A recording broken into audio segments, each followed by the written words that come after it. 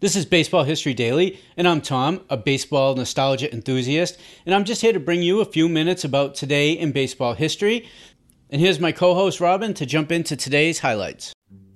On August 2nd, 1979, 32-year-old Thurman Munson of the New York Yankees is killed in the crash of his private plane in Canton, Ohio. The following day, the Yankees will honor their captain before their game against the Baltimore Orioles. Fans will give Munson, who helped the Yankees to titles in 1977 and 1978, a thundering 10-minute ovation.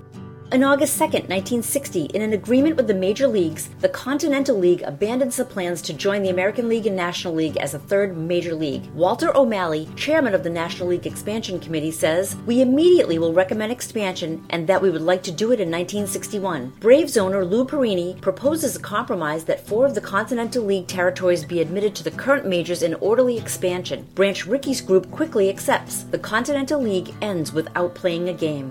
On August 2, 1938, the Brooklyn Dodgers and St. Louis Cardinals use yellow baseballs in the first game of a doubleheader. The experiment will end quickly as the two teams switch to white baseballs in the second game. The Dodgers sweep both games, winning 6-2 and 9-3.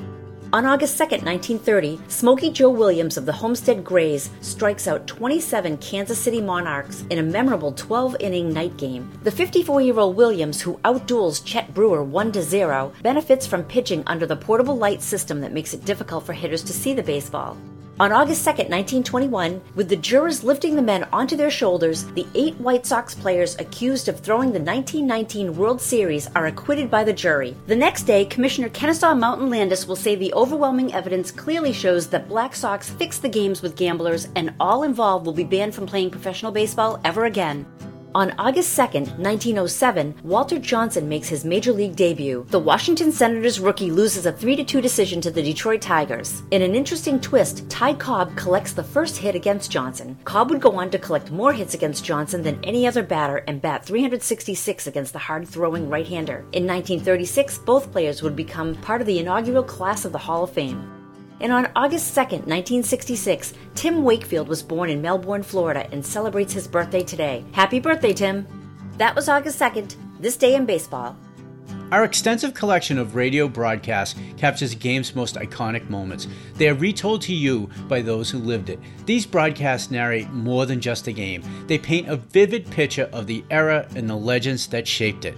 Have a quick listen. Brought to you direct from Kenesaw. Speaking to you from Crosley Field in Cincinnati. This is Ernie Harwell at Memorial Stadium in Baltimore, Maryland. Good afternoon, ladies and gentlemen of the radio audience. We're at Navin Field. Good afternoon, ladies and gentlemen of the radio audience.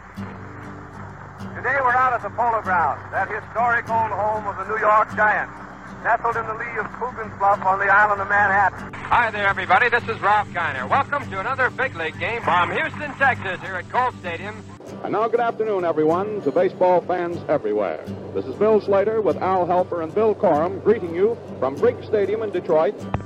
Good afternoon, ladies and gentlemen. Welcome you to another baseball broadcast, brought to you direct from Wrigley Field. Well, it's another beautiful day here in Yankee Stadium. This is Ben Scully, along with Jerry Doggett and Al Helper, inviting you to stay with us now.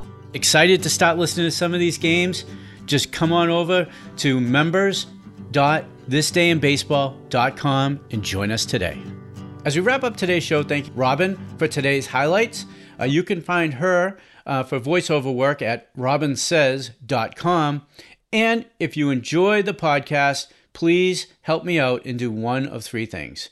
Follow, subscribe this podcast, and leave a review. It really helps. Share us with your baseball friends. Let them know about us. Or jump over to members.thisdayinbaseball.com. Join our email list, community, and our family of baseball podcasts.